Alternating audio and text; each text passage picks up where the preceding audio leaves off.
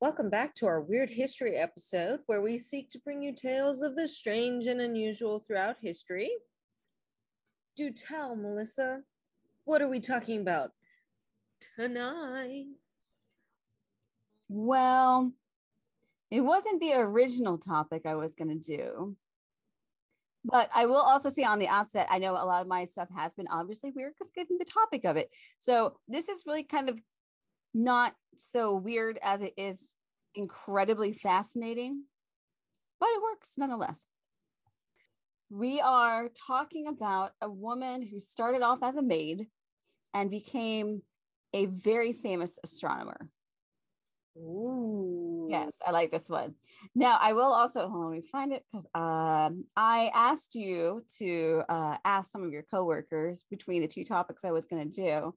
So I just want to give them a shout out for choosing this one, and I'll do another one on the other topic another time. So we had Lino, Michael, Stephanie, and Neil all voted for this. Hi, everybody. Thanks.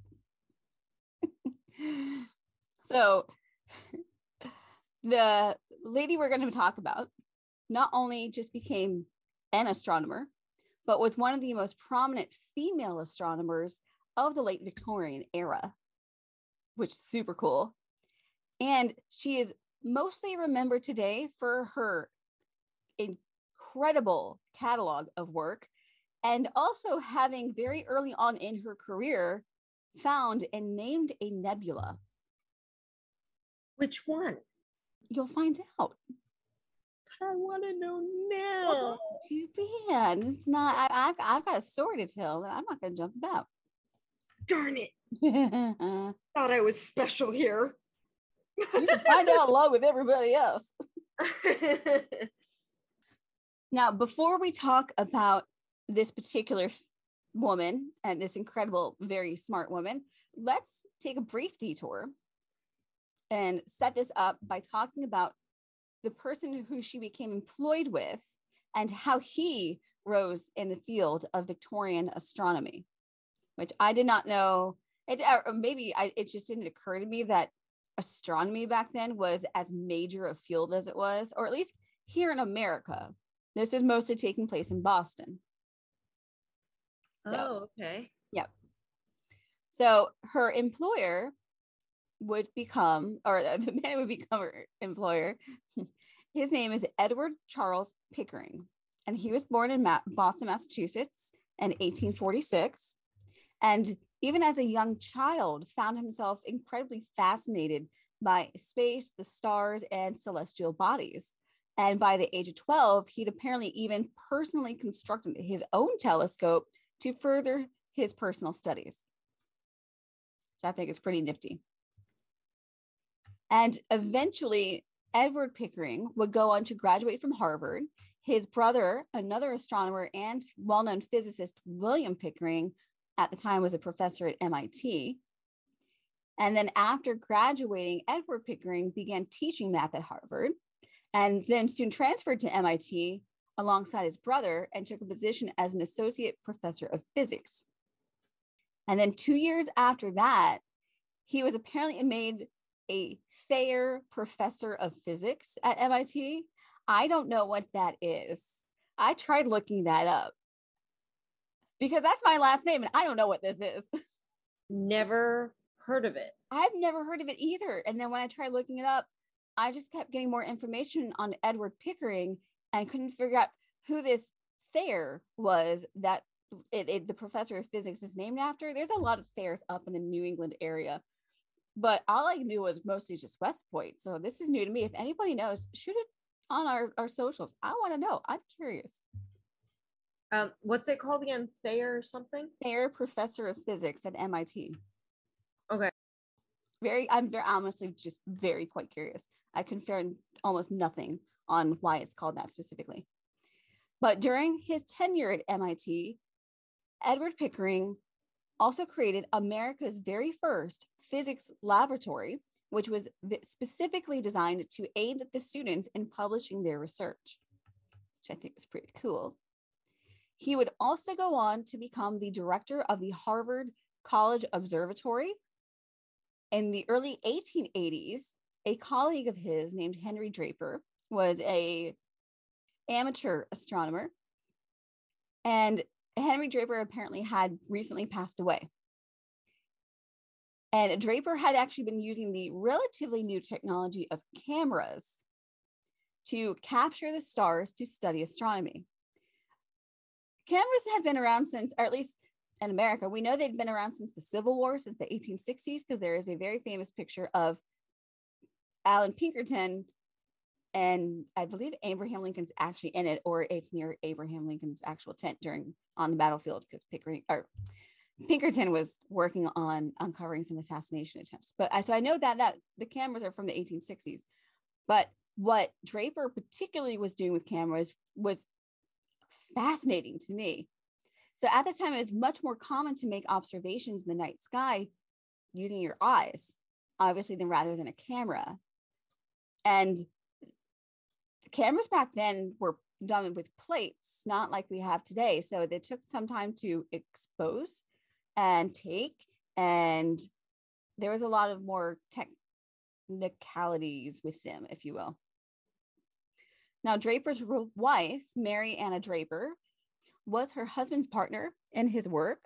And not long after her husband passed away, she was approached by Pickering and offered aid to her in any way that he could. The two of them were really good friends.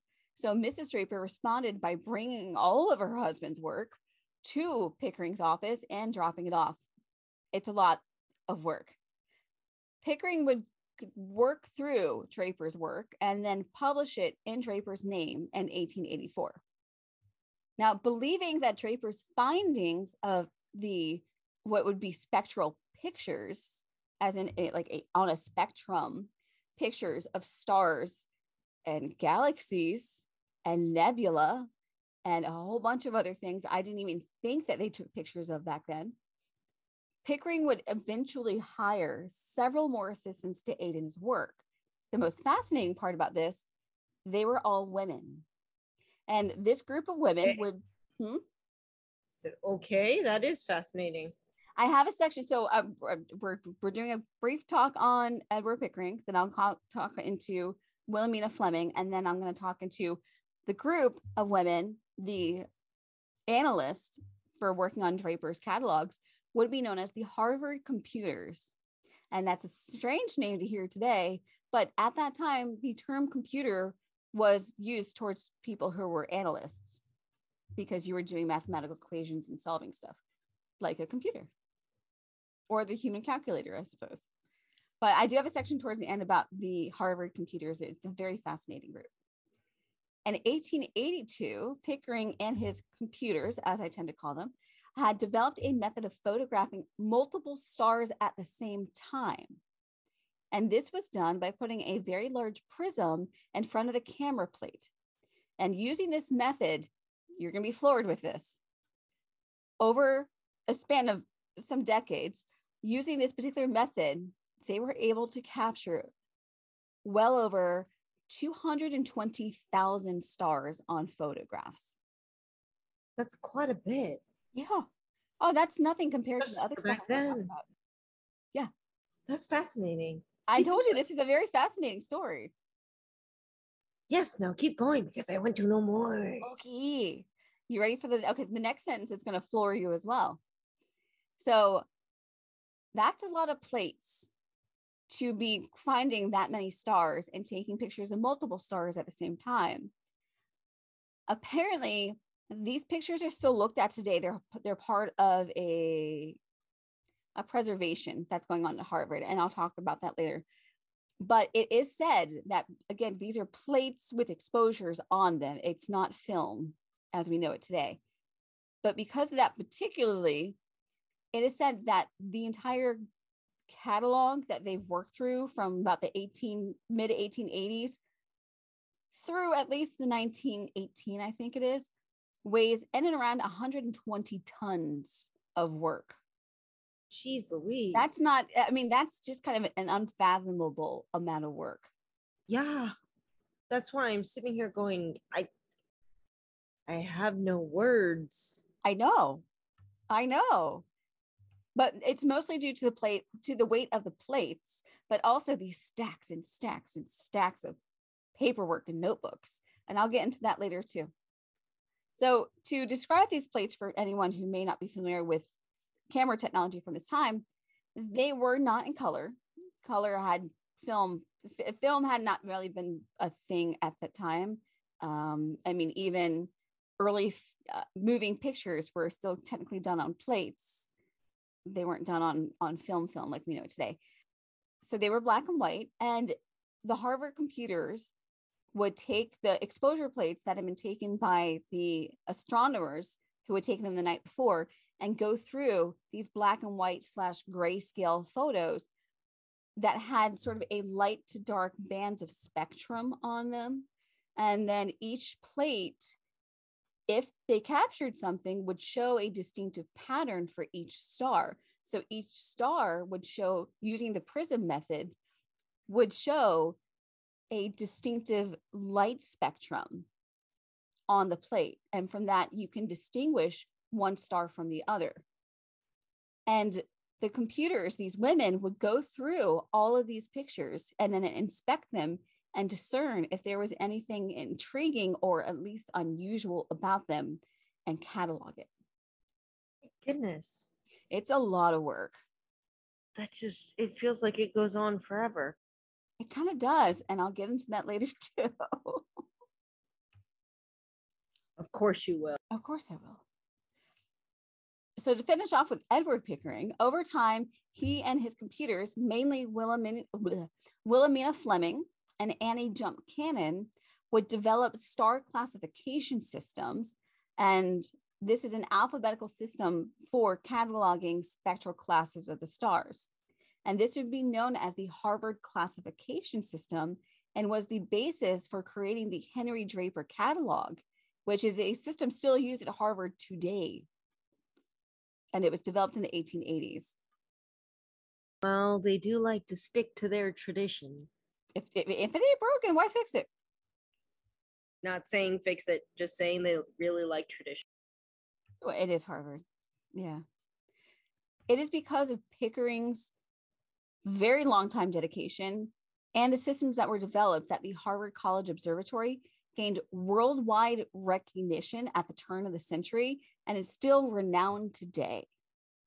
Edward Pickering would continue to head the HCO, or the Harvard College Observatory, for 42 years until his death in 1919. Jesus, that's a long time. In fact, you'll find as I go through in different sections, the women who made up the computers almost, or at least most of them, because there were people in and out throughout the years, but the ones that had stayed on for some time, they made major careers out of being a Harvard computer. We're talking 30, 40, 50-year careers with Harvard, which is a long time for a late Victorian, early Edwardian female to even have a career, let alone in the sciences. Well, I can't even imagine staying in one place for that long. Yeah, I'm not good at that either, unless it really brings me a lot of joy and intellectual stimulation. Sure. So now that we've talked about Edward Pickering, let's talk about his star employee and topic for today, Wilhelmina Fleming. And this, I even found out about this as I was going through some history memes. I didn't even know about this until one of them popped up. And I was like, from a one-line word on the meme, I'm like, I have to look this up. This is fascinating. And I'll get into that in just a minute. So Wilhelmina was born in Dundee, Scotland on May 15th of 1857. And when she was 20, she married a Scottish widower named James Orr Fleming, who was 16 years older than her, which at the time, standard. She's also 20, so she's technically a spinster by this point. Yeah, I was about to say that's pretty standard for those times to marry someone that much older than you. Yeah, but she's also 20, so she's considered old. I mean, that's also standard for those times. That's what I meant. Yeah. So at the time, James Fleming was an accountant working for a bank, and Wilhelmina had taken up a position as a teacher. In 1878, So about a year after they got married, the couple moved from Scotland to Boston, Massachusetts. That's a big jump. I couldn't find a reason as to why, but they did.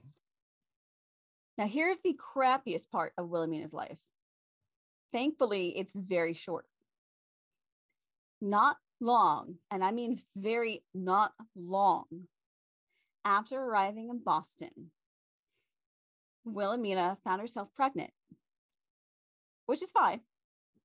It's just that not even having given birth to their son, her husband of just over a year abandons her and his unborn child, and she's left alone to raise their son.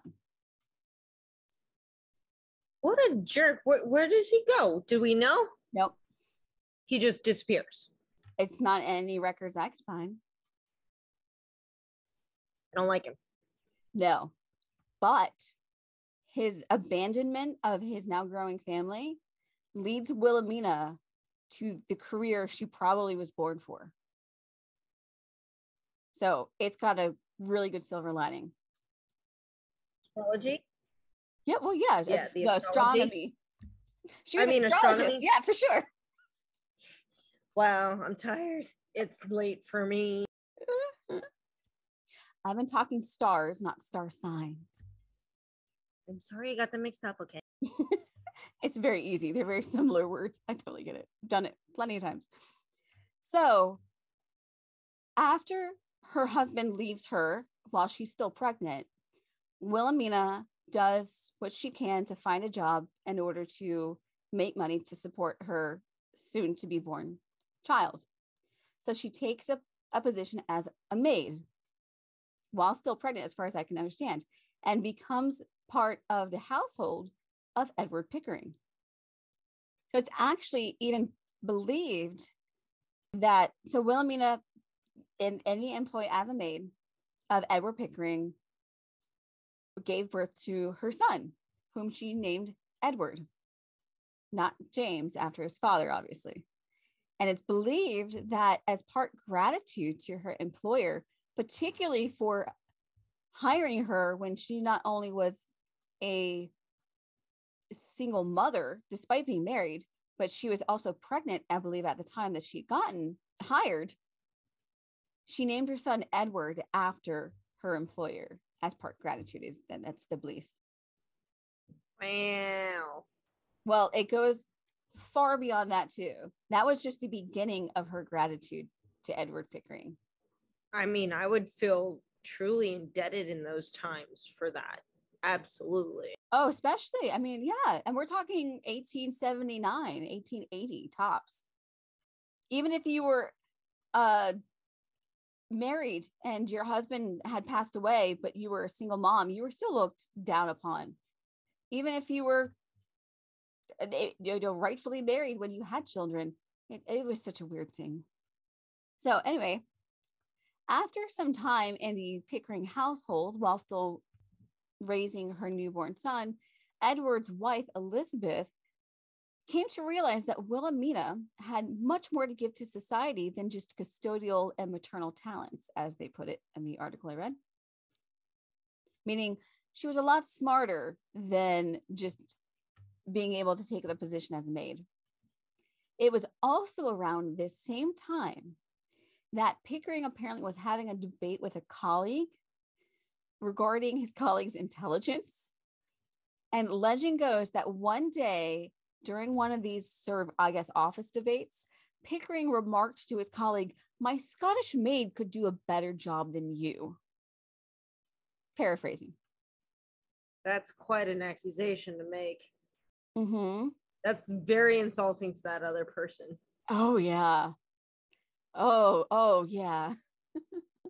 That's like the Victorian version of a Shakespearean insult. Now, with keeping in mind, around the same time, Edward's wife, Elizabeth, is noticing Wilhelmina's intellectual talents, and he's barking off to a colleague saying, "My Scottish maid could do better than you." With this recommendation from his wife, and even possibly to prove his statement, Pickering, I guess, promoted, if you will, Wilhelmina from a housemaid to do administrative work in the observatory in 1879. So she hadn't even been with the family for maybe a year at this point. That's not a promotion. That's a whole new position. No, that's a promotion. The position will come later. Oh, geez, Louise. Good for her, though. Really had, I mean, like I said, it didn't start off great, but it ended phenomenally. Be that go-getter. Do it. Wait till later. She had intelligence out the wazoo. I mean, and yeah. I'm barely scratching the surface at the moment. Jeez, Louise, if you barely made a dent. I've barely made a dent. I can't wait to hear the rest. Let's go. Really can't. I was floored. Wilhelmina went from being a housemaid in 1878, maybe early 1879, to then being hired to do admin work at the observatory under her employer, now additional employer, Edward Pickering. I keep wanting to say William Pickering because I know his brother. By 1881, just 2 years later, after doing admin work for 2 years and showing off her intelligence and proving that she was capable of doing more complicated things. Are you ready for this one?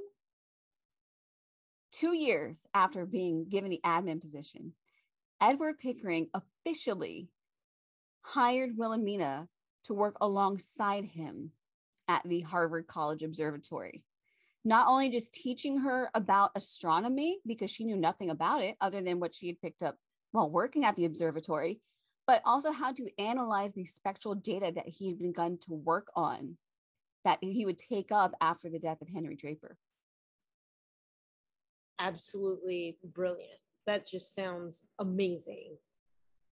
And still scratching the surface. She must pick things up real quick. I'm only scratching the surface. Not only did she get handpicked to work alongside Edward Pickering, who was a very well-known astronomer and heading the Harvard College Observatory at the time, but she was also a woman with no background in astronomy, no graduation degrees, nothing. But he saw that she had massive potential and took a gamble to give it to her. Absolutely fascinating. And in addition to that, at the same time or so that she was hired, she would become the very first of what would become the Harvard computers. Again, that is an all-female group that would literally, so to quote, compute mathematical classifications and edit the observatory's publications. It's a lot of work. And it's a lot of brain work. Oh, yeah. I mean, if you take a look at the movie, oh gosh, Hidden Figures. Yes, with Henrietta Flack. No, yeah. Wait, that's, yes? No, Taraji P. Henson. Sorry, no, Henrietta Flack was the woman who gave her DNA unwillingly and then all that stuff. Yes. That's another fascinating, weird thing I might talk about another time. Yes, but I was just saying that the computers in that movie, which are barely spoken of, were working very hard in the movie, and you barely see them. The one they focus on is Taraji P. Henson's character, of course, and her work getting out to outer space, in orbit, a spaceship. So, I mean, geez, it's not a spaceship. The words are escaping me right now. I'm just tired.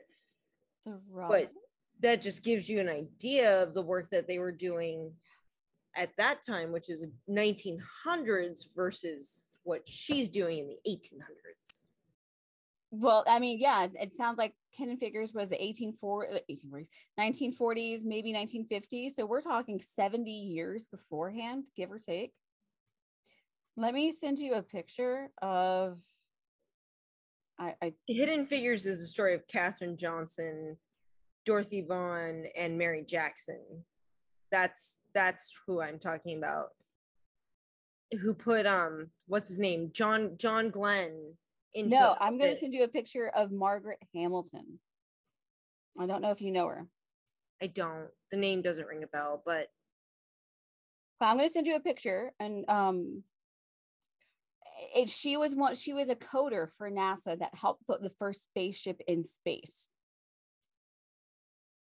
Oops, wrong picture. And the amount of work that she did just to do that is staggering. She doesn't look like she's a very tall girl or woman. She looks like she's maybe about as tall as you, give or take. And the stack of her coding just for the one spaceship is just about as tall as she is. okay, I got the picture and I see it. Jeez Louise. Yeah, and that's just for the first shot, the first aircraft in space, or the NASA's first space shuttle, I guess. So imagine that, but you've got a multi group of women in the 1880s with piles of work, probably that tall, decoding and classifying star systems and galaxies. It's just boggling. I love it. So continuing on with Wilhelmina Fleming, she would go on to become one of the foremost female astronomers of the Victorian era, at least in America. And when Pickering took up the task of creating the Henry Draper catalog after receiving the work from his wife, Fleming was specifically chosen by Pickering to spearhead the project. And it's a monumental project. Her goal, and the goal of the project, was to devise a classification system in order to organize the spectral data of the stars that had been taken pictures of and that they were continuing to take pictures of. Now, very soon, because you had several people on the team, there were disagreements on what kind of classification would be best. Everyone was putting forth their own ideas. Some agreed with others and some didn't. And at one point, one of the computers, Antonia Maury, had devised a system that she thought would be helpful, but Wilhelmina, again, in charge of the project, deemed that it would end up becoming too complex. And she wanted to give the project a much simpler way of classifying the stars that could also be adjusted if needed. So at this point in the history of the observatory, the images that they had gathered had now been able to extend into the ultraviolet range. Keeping in mind, these were not colored pictures. No, I'm just thinking of the colors that you were just talking about, and then remembering, along with what you said, these aren't colored photographs. So it's no, they are literally it's a picture with a light band on it and in the light spectrum, but you're able to take ultraviolet range photos using Victorian cameras. It's just mind-boggling to me. And this, of course, being able to take pictures in that range also allowed for far more accurate classifications. So I just sent you another picture because I think it's a little hard to describe when you don't have a visual of what the light band spectrum on these plates would have looked like. And you can see in each plate the differentiation between each star that was captured. Yeah, you can. But imagine your job is to not only distinguish visually with your naked eye any characteristics in that picture, but you're taking a magnifying glass to the plate to notice any minute distinct characteristics as well. Let me reopen that picture. Sorry, I put it down. I mean, it looks like it just gets from thick to thinner in like the line. Yeah, but each like star will have its own light spectrum. Yeah, it looks like there's a little bit of staggering at the far end. But those the picture I sent you has different plates on it. It's not just one plate. Looks like I can't really tell. It's not a very clear picture, but it's a digitized page. therefore it's not very clear. Yeah. I'm just saying, like, I can't read a ton off of this. I don't even know what the words are saying. Well, that's okay. I just wanted to give you a general idea of what their visuals of the photographs would have looked like and how time consuming their work was. So continuing with Wilhelmina, based on new photos that were consistently being taken, she would create a system where the stars were organized. This is the first system that they used, based on the relative amount of hydrogen observed and their spectral analysis. A classification system in the 1880s of stars based on the amount of hydrogen in their system.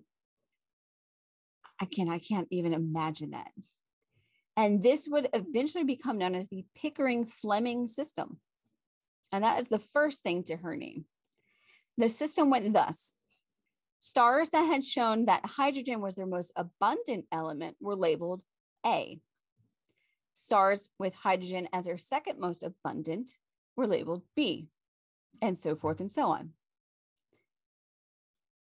The fact that you can tell the amount of hydrogen in a picture from that time, and that's not just light spectrum, again, just mind-boggling. And that is not the only thing she would be known for. Now, when a better technology was available, this system would actually become reordered by Annie Jump Cannon, and that would be eventually replaced with a system based on the surface temperature of the stars, which you could apparently tell by a photograph. How do you tell that by a photograph? I'm assuming with the light spectrum, but the surface temperature reorder classification system, I believe, was in the late 1890s. So the Pickering-Fleming system had been used for a little while before Annie Jump Cannon was able to reorganize it based on more adequate technology. But I don't know. How does any of this actually, like, just, it floors me that this kind of stuff was going on back then. Not that it couldn't have gone on back then. It's just, it is the Victorian times, but the fact that you could tell some of this from just some of the pictures is amazing. It's amazing the technology they used and how much they figured out just from what they had. Yeah. Little they had. That's just, it's fascinating. Absolutely. Absolutely freaking lutely. All right. After working on the Henry Draper catalog for several years, because again, it was a monumental amount of work, the all-female computers published their first catalog in 1890. And they started in around 1881, 1882. So it took them about 8 years to finally have enough data to put into their first catalog. In this first catalog, they had published information on more than 20,000 classified stars. Is there more mind-boggling information? I mean, it just doesn't stop right now. Well, of course there is. This is me. I know. I don't know why I asked. I don't either. So that was the first catalog of the Harvard computers. And for Wilhelmina, 8 years later, she was specifically chosen to be the curator of astronomical photographs at Harvard, the very first woman to hold that position. And after I don't know if she was still holding the position when she passed away. I think she was. But after she finished holding the position, another woman would not take reins of curator of astronomical photographs until the 1950s. Interesting. That's quite a gap of time. Yeah, but again, it's 1898, and she's already very well known by this point for her work. She's been doing it for about 10 years or so at this point. And now she's a curator at the place she works at. It's fantastic. And I'm going to give you a one sentence summation of her nearly 30-year work at the observatory. You're not going to believe what I'm about to say. Over her near 30 years of working at the observatory, Wilhelmina Fleming alone would discover, through spectral analysis of the photographs, 59 gaseous nebulae and more than 300 variable stars and 10 nova. That's an astounding amount. It's also not her biggest claim to fame. There's something bigger? Oh, way bigger. Or smaller, depending on how you want to look at it. Is planet? Almost, sort of. All right, I'm waiting to hear this. Well, she's got two claims to fame. One I didn't know about, and one that sort of got me into this in the first place. Her most notable discovery was in 1888, about 6-7 years after she officially started at the observatory. While looking through a telescope photogrammetry, okay, I had to look this up because I didn't know what that meant. According to Wikipedia, telescope photogrammetry is obtaining reliable information about physical objects and their environment through the process of recording, measuring, and interpreting photographic images and patterns of electromagnetic radiant imagery and other phenomena. Science there. Now, the plate that she was looking at had actually been taken by Edward's younger brother, William, who again was also an astronomer and teacher of physics. In this plate B2312, while looking through it, she discovered what would be named the Horsehead Nebula. She described it as having, quote, a semicircular indentation 5 minutes in diameter, 30 minutes south of Zeta Orionis. And I had to look that up. Zeta Orionis is a triple star cluster and the constellation of Orion, and makes up one of the 3 stars on Orion's belt. The technology for photographing that at the time was advanced enough that you could take pictures of nebula and distant constellation stars. Geez, it kind of sounds like she was a bit of an overachiever. I bet she was. I'm a little bit jealous. She had a journal where she published a whole bunch of stuff. She had a journal where she wrote a whole bunch of her personal stuff, obviously. And at one point she describes, because she's a single mom trying to raise her son all through this time while trying to do like PhD level work, essentially. And she works a lot.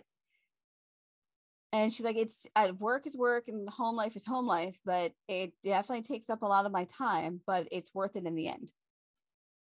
Now, that is Fleming's most notable discovery. This is something I thought, me personally, is maybe her most notable discovery, just for my own personal fascination. She's also noted, she's not the first female to note this. She's the first person to having been noted as discovering the existence of the first white dwarf. Jeez. Using Victorian camera imagery. I'm mind boggled. I love space. This is so great. I love space to an extent where it's like I will not go up there, but I love watching like shows on it and everything. But she's just what she did is mind boggling. And she's one of several women who went on to have phenomenal careers with Harvard Observatory as part of being part of the computers. This is just Wilhelmina Fleming. Yeah. And I'm still not done with her story just yet. Oh, geez. I'm done with all of her notable discoveries, but I'm not done with her story. All right. She would eventually publish her findings of the white dwarf specifically in 1910.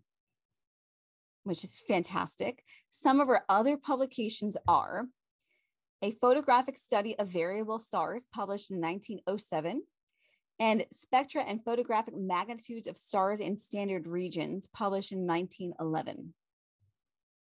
She would also take a position as the observatory's production manager on top of everything else, quote, writing, editing, proofreading papers, annual reports, and data tables.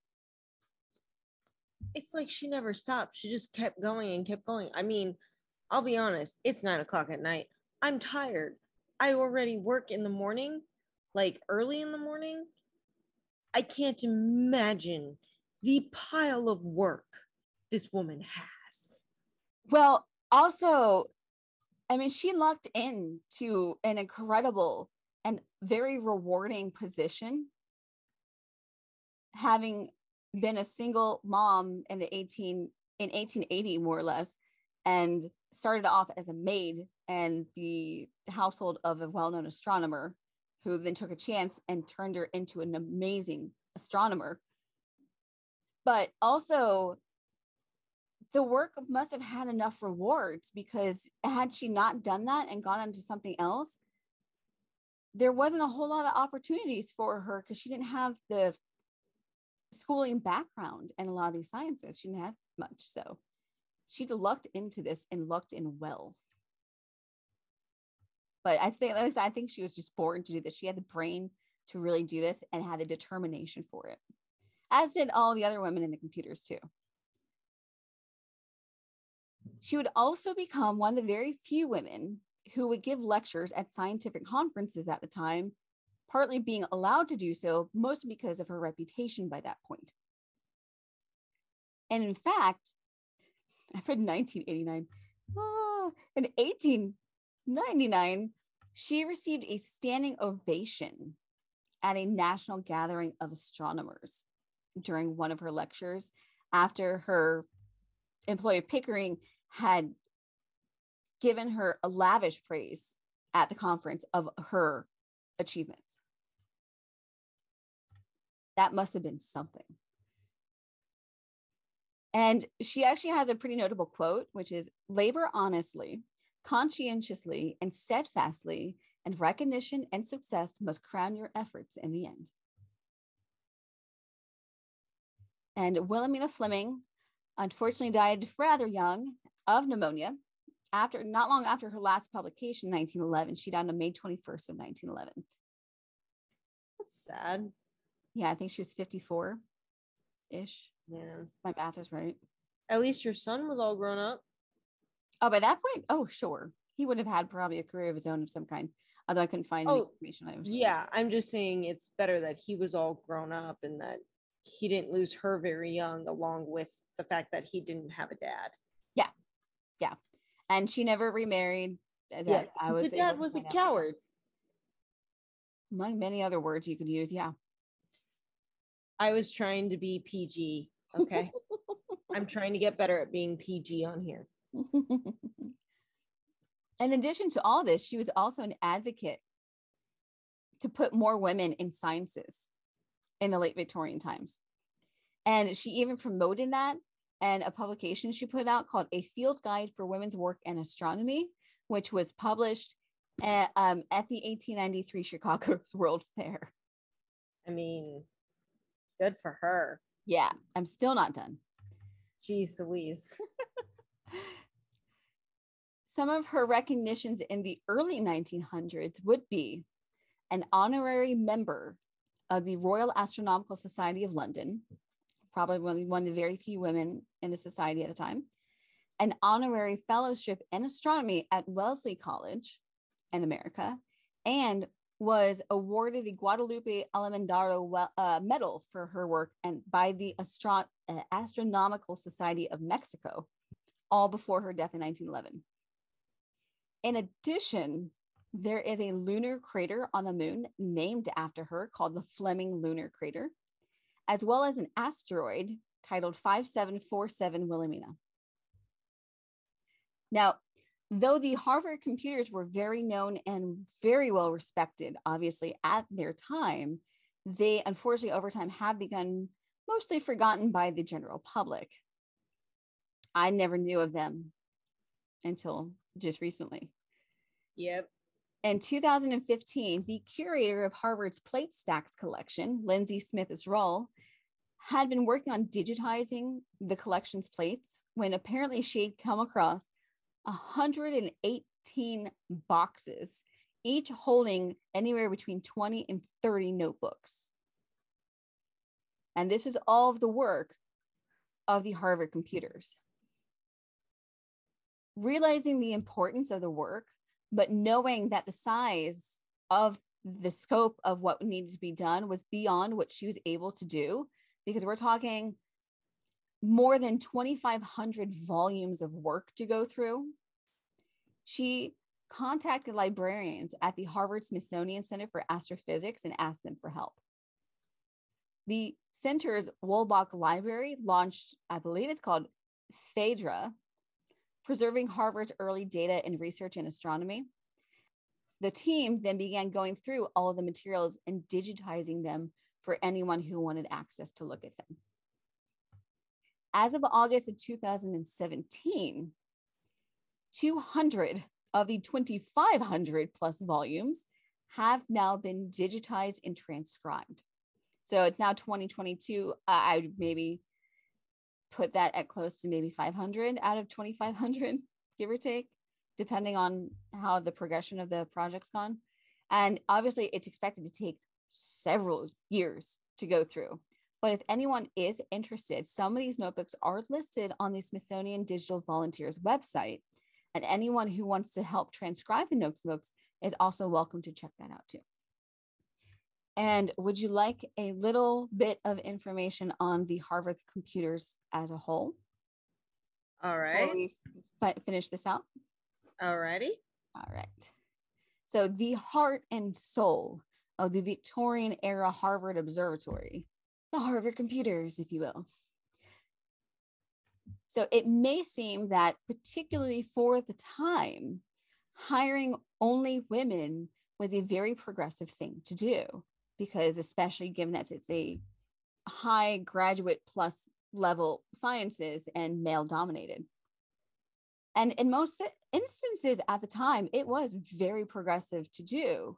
However, there was a bit of a catch. It is the Victorian times. Or at least it's, women throughout history times. Yep. Pickering was able to continue the observatory's work, as well as working on creating and continuing the Henry Draper catalog. It would have been too expensive for him to hire men, because he only had so much of a budget he was given. And men were obviously paid substantially far more than women. Sad moments. I mean, yes. Well, yes and no. So the way that Pickering would, when asked about it, the way Pickering described it is that he was only given a certain amount of budget to work with. And instead of having a small amount of intelligent men to work on a monumental task, it was efficient, or more efficient for the well-being of the project, to hire as many people as possible, if though paying them less, but it meant you had more of a workforce to be able to get through the amount of work they needed to get through. So in a sense, I could see that in terms of more of an efficient way of getting through monumental amount of work that the Harvard University Observatory had to continue with, particularly in trying to go through all of Henry Draper's stuff and continuing Henry Draper's work. So I can get that. You had more staff, the more work you can get through. That's pretty much it. Now, for those who on the team of the Harvard computers, some of them were, and some of them weren't actually astronomy graduates. I was surprised to find that out too. Some of them were. But the women on the team were paid between 25 to up to 50 cents an hour at the time, which translates to roughly $7 to about $14 today, which in my state, it's $7.50 an hour for the base pay. And here in California, it's like $14 an hour. So been there, done that. Virginia's minimum wage it's a little under it's $11 actually. Oh, it is now. Okay. Well, as of a couple years ago, it was still $7.50 an hour. Federal minimum wage is $7.25. Or it's still $7.25. Okay. I just remember when I was there about 10 years ago, I was getting paid $7.25 an hour for some of my jobs. Well, we both lived in Virginia and worked there, and the minimum wage was $8.10 when I worked there, and that was 4 or 5 years ago. Yeah, the job I got paid at less than the cashiers, and I did triple the amount of work when I worked at my campus university, was back, I quit there in 2012. So we're talking 2009 to 2012. I was well underpaid, got paid less than the cashiers. And I know, yeah. I know that feeling. Yeah. Same thing. $8.10 was minimum wage in 2015. So I'm sorry, not 5 years ago. This is 7 years ago. So at the time, 25 to 50 cents an hour, the women would have made more than a factory worker, but less than a cleric for the clerical work that they were doing. Now, despite this obvious pay gap, many of the women were more than happy to have the chance to work in a field that was not usually open to them. And in fact, over the years, some on the team who came to work there offered to even work for free to do volunteer work in order to have an opportunity to gain any kind of field experience in order to work towards their graduate degree. Very nice. Mm-hmm. Now, regardless of their pay, the computers, as just from Wilhelmina's biography, were incredibly highly skilled, highly intelligent, dedicated, and incredibly efficient in their work. Quote, the women were often tasked with measuring the brightness, position, and color of the stars.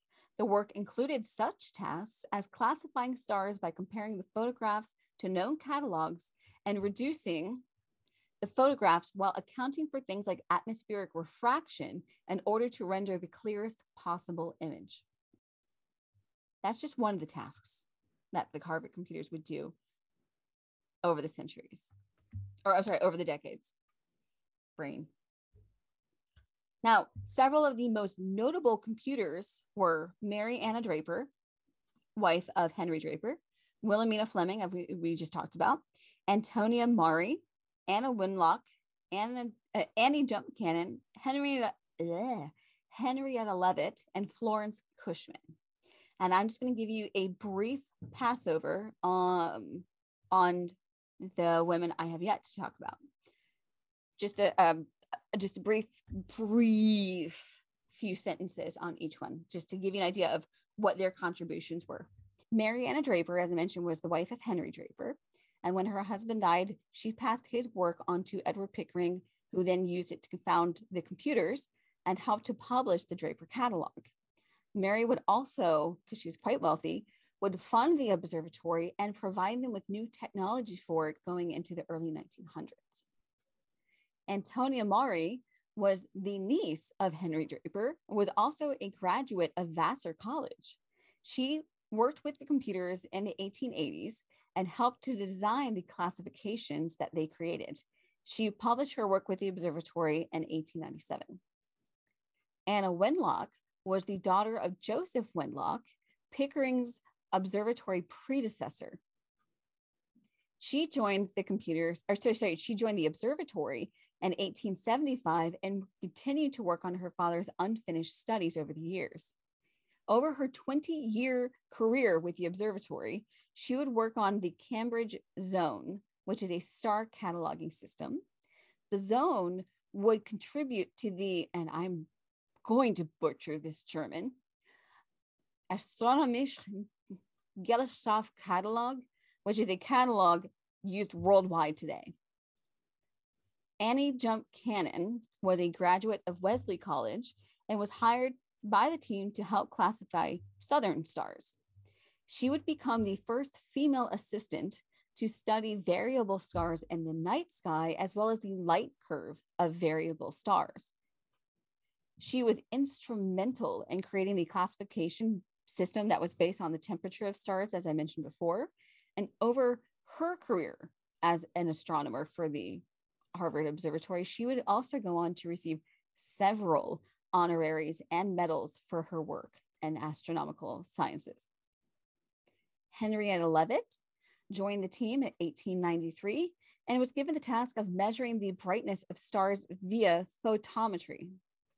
Over her career, she would discover hundreds of variable stars, and she would be the one to realize, this is phenomenal, that by studying the Cepheid variables and the small Magellanic Cloud, I'm not sure what that is. I couldn't find that one out, but it's some space formation, that the brightness of the variables, of the Cepheid variables, depended on their period. And by that, I believe that's referring to the period of their development. Because the stars in the cloud were approximately the same distance from Earth from each other, the Cepheid variables would become the standard for determining cosmic distances. In fact, Edwin Hubble would go on to use Henrietta's method to calculate the distance of our nearest galaxy, the Andromeda Galaxy, giving him the realization that there are far more galaxies than previously thought of. But he would not have been able to necessarily do that without the help of Henrietta Leavitt. And last on our list is Florence Cushman. She began to work with computers in around 1888 and would be a very long time contributor to the Henry Draper catalog, her years being between 1918 and 1934. She stayed working as an astronomer up at the observatory up until 1937, and she passed away just 2 or 3 years later. She began working at the astronomy, or she began her work at the observatory in 1888 and left in 1937.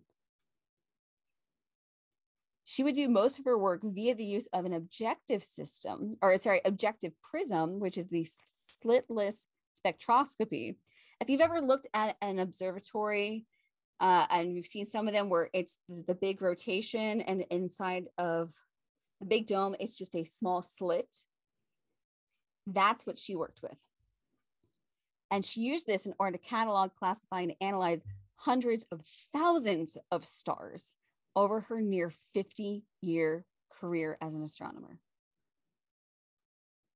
And that is everything I have on the Harvard College Observatory, Wilhelmina Fleming, and the Harvard computers. That's a mind-boggling episode, and I'll come back to you tomorrow with maybe some more commentary, but I think I need to take all that in. Yeah, it's a lot. It's a lot, but it's absolutely fascinating. Oh, yeah, absolutely. But that'll do for this episode of History Explains It All. I think that was quite a bit. But we do hope to see you next week as we check through history to explain it all. Bye. Bye.